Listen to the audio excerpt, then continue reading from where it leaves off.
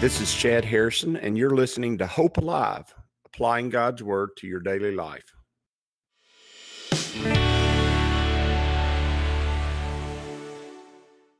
Hi, this is Chad Harrison, and I am the teaching pastor of Lake Community Church and have been serving as a pastor for 25 years.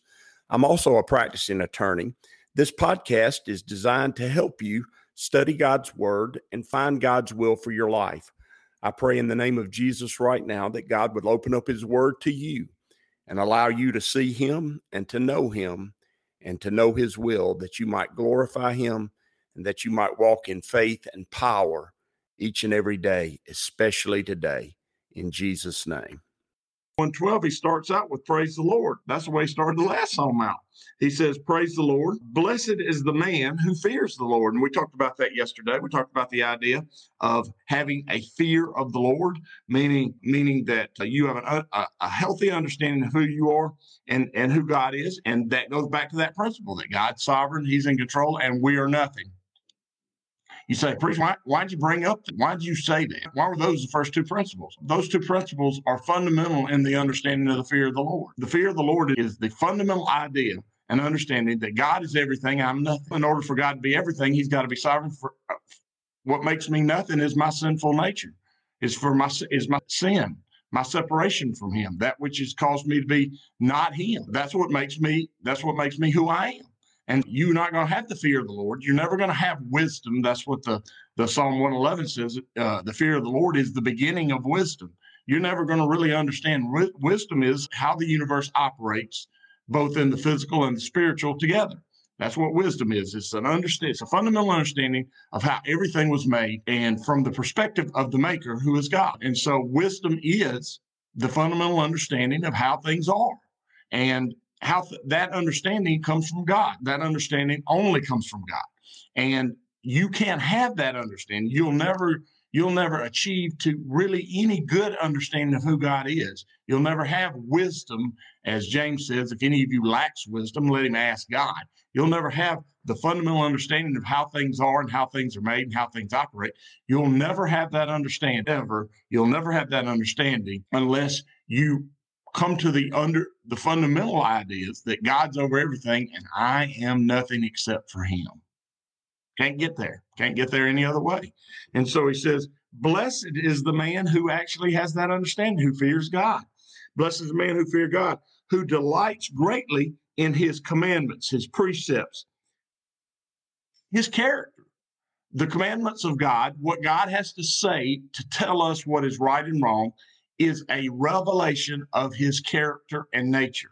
And he says, the man who's blessed is the man who delights in God's character and not his own, who wants to have God's nature and not his own, who wants to walk according to God's ways and not his own. He says, notice, if you do this, there is a future. Oftentimes, last night, we were about the future of our country. Every newscast starts off about the future of our country. He says his descendants will be mighty on the earth. What is he saying? The person who fears God, who comes to a correct understanding of who God is and who they aren't, and then allows God to give them His understandings through wisdom, okay? That leads to his descendants or his children and his grandchildren and great-grandchildren to walk in that wisdom also. He says his descendants will be mighty, meaning mighty in what way? To know how things actually are. Knowledge is power, they say, but the truth is to know how things are and to walk with God is power, it's might. And so you say, how can we overcome this? It seems like the world is winning. All right, the world is winning in your life, but those who walk with God, their descendants will walk in mighty power. So that's not true.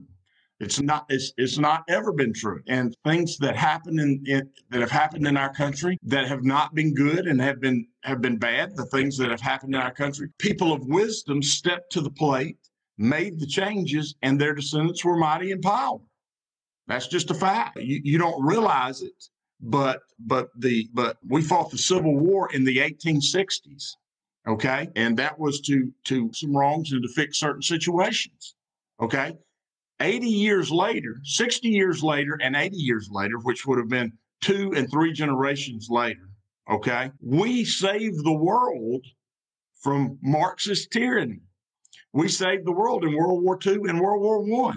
Notice their descendants, because they walked in wisdom, their descendants were mighty. Their descendants were mighty. Walking in wisdom, which is the fundamental understanding of how the universe is made, both spiritually and physically.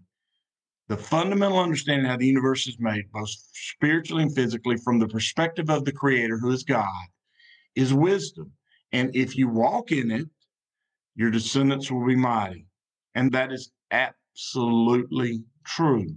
It is absolutely true. Our forefathers came to the United States to seek wisdom, to live in a place where they could seek wisdom. And within a few generations, their children defeated the greatest army in the world, the British Army, well outnumbered, well outarmed, but defeated them because they were mighty. And their ideas are mighty, and their ideas are continual, and their ideas have fundamentally set the course of this country. And those ideas have fixed a lot of things that were wrong with the people of the country because they fundamentally sought after God in the way he does things and the way things actually are. And so he says, the generations of the upright will be blessed. Not only will they be mighty in the earth, they're going to be blessed. He says, wealth and riches will be in his house, and his righteousness endures forever. Obviously, faith, any action of faith endures forever. I don't know if you know that or not. Any step you take in faith, God puts in the Lamb's Book of Life, and it is forever. It's forever. So the actions of faith and the words of faith and the things we do in faith, they continue on forever and ever and ever. They don't end. They don't slow down. They continue on. Do you realize when you hear God and you act upon that carries it's called the butterfly effect, and the butterfly effect is a butterfly flaps its wings, and that causes something here and it causes something there, and before you know it, you got a hurricane.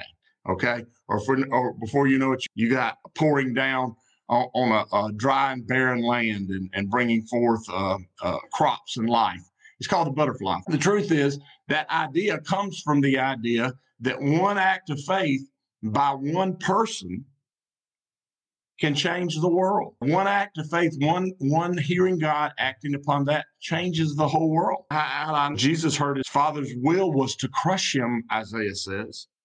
Father's will was to place upon him the sin of the world, and Jesus received it and walked in it, and now the world is totally changed because of it. All right, you say, well, that's God. That's true, and we're probably not going to do it as well as he did. We're not. That's true. But these simple acts of faith each day done by God's people have great effect. And the reason they have great effect is because God has to be proven to be true. He's going to prove himself to be true. And his truth is that in creating the universe, he created us to be his representation in it. And he created us to prove that he could take that which was totally marred and messed up and not only make good things from it. Notice I coughed away from the camera again. Notice he said he makes good things from it, but he also, in the midst of all that, changes the world with us, through us. A broken tool he makes into a perfect implement for his will and his way. That's how the world is changed. Now, that's true wisdom. That's what real wisdom is. That's how the world is changed. And teaching our people to walk in it, teaching yourself to walk in it, allowing God to have his full will and his way in it is important. It changes lives. He says, wealth and riches be in his house, and his righteousness endures forever. Remember, righteousness comes from faith. Righteousness comes from faith. We have a new righteousness, a righteousness not born of works, but born of faith. All right. Unto the upright, there arises light in the darkness. Notice, if you walk in righteousness, what do you do? What do you do? If you walk in righteousness, what? You're light in the darkness. You're light in the darkness. He says, he is gracious and full of compassion and righteousness. Notice, He's somebody of compassion, and that we're somebody of compassion and faith. If you walk in his wisdom, if you fear him, if you allow him to change, he says, a good man deals graciously and lends. Notice, a good man, he's a giver. He's a giver. Jesus said, where your treasure is, there your heart will be also. And that's how I make sure that as far as my family is concerned, we regularly give an amount of money to the body of Christ that we're involved in. And that way my treasure is where my heart is. We also make sure that we give to people in need in certain situations, and that we're regularly about that. Why? Because my heart needs to be, and my mind needs to be on those who are lesser and struggling, and those who they're not lesser in nature, they're lesser in position in life. And everybody's got a greater and a lesser. That's just the way life goes. If you're in the 6th grade and somebody's in the 5th grade, you're in a greater position than they are. I know you go, that's not right. It is right. It's just the way it is, the way life is. You get born and you're in the lowest position. You got to be taken care of by everybody, and you grow old and eventually you got to be taken care of by everybody. It's just the way life is. And there are going to be people in your life that are going to be lesser in their position than you are. Why has God given us those people? So that we can love them and give them hope and life, so we can be generous to them, because we are lesser than God and he's generous to us. If you want to have that kind of heart, if you want to walk in that kind of way, if that's who you want to be, because that's who God is.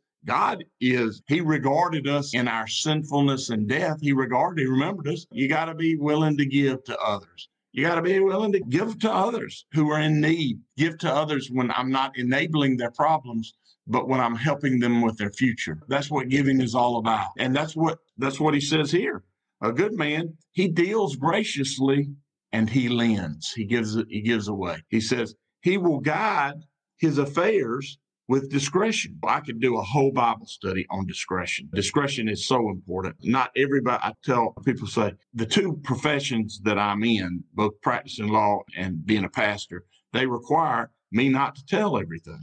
And you know what? There's lots of things that I know, lots and lots of things that I know, and one other person knows, and that's the person who told me. And they told me so that I could help them.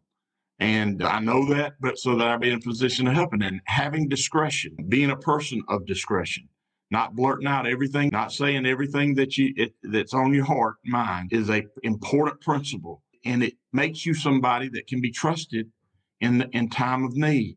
He says, surely he'll never be shaken. Why? Because you're acting as God acts. And when you act as God acts, you walk in his power and his grace. And that's what the very first verse talks about. He says, a good man deals graciously and lends. He will guide his affairs with discretion. Surely he will never be shaken.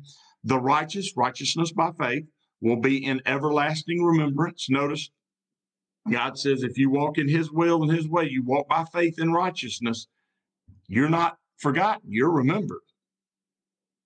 Notice, he will not be afraid of evil tidings. When evil comes his way, he has no fear.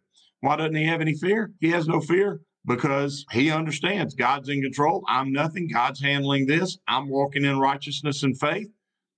However it works out, however it works out. That's a good message. That's a good word. That's a great. Life works out as it's going to work out according to God's sovereign will. I walk in that sovereign will. I receive his goodness and his best in the midst of it. And there's hope in that. And there's purpose in that. And so he says he will not be afraid of evil tidings. His heart is steadfast, trusting in the Lord. That means the word trust, faith, hope, trust, believe. Those ideas are the ideas of faith. That's what that means. Notice, I love translating trust. His heart trusts in the Lord. His heart faiths the Lord. His heart believes in the Lord. His heart places his hope in the Lord. When bad tidings come, his faith in the Lord. Over the last 24 hours, we can easily place verse 7 in our hearts and live by it, and it totally changes your outlook, totally changes your life. I'm not afraid of evil tidings because my heart is steadfast, trusting in the Lord. He says his heart is established. He will not be afraid. Notice, there's no fear. There's no fear. There's only faith. Fear and faith cannot live together in the same heart. You either let faith win or you let fear win. He says his heart is established. He will not be afraid until he sees his desire upon his enemies. Notice, God's going to give us the desires of our heart. He's going to take care of it. He really is. He has dispersed abroad and has given to the poor. Notice, it's a generous heart. It's a generous heart. Somebody is trusting in the Lord when they have a heart of generosity toward others. He is given to the poor. His righteousness endures forever. He says it again. Your faith endures forever. Your faith endures forever. The works of faith that you do endure forever. He says his righteousness endures forever. His horn will be exalted in honor. And the word for horn, always think power. Horn, power, horn, power. Okay? So his power will be exalted with honor because your power comes from your faith. Your power comes from your faith.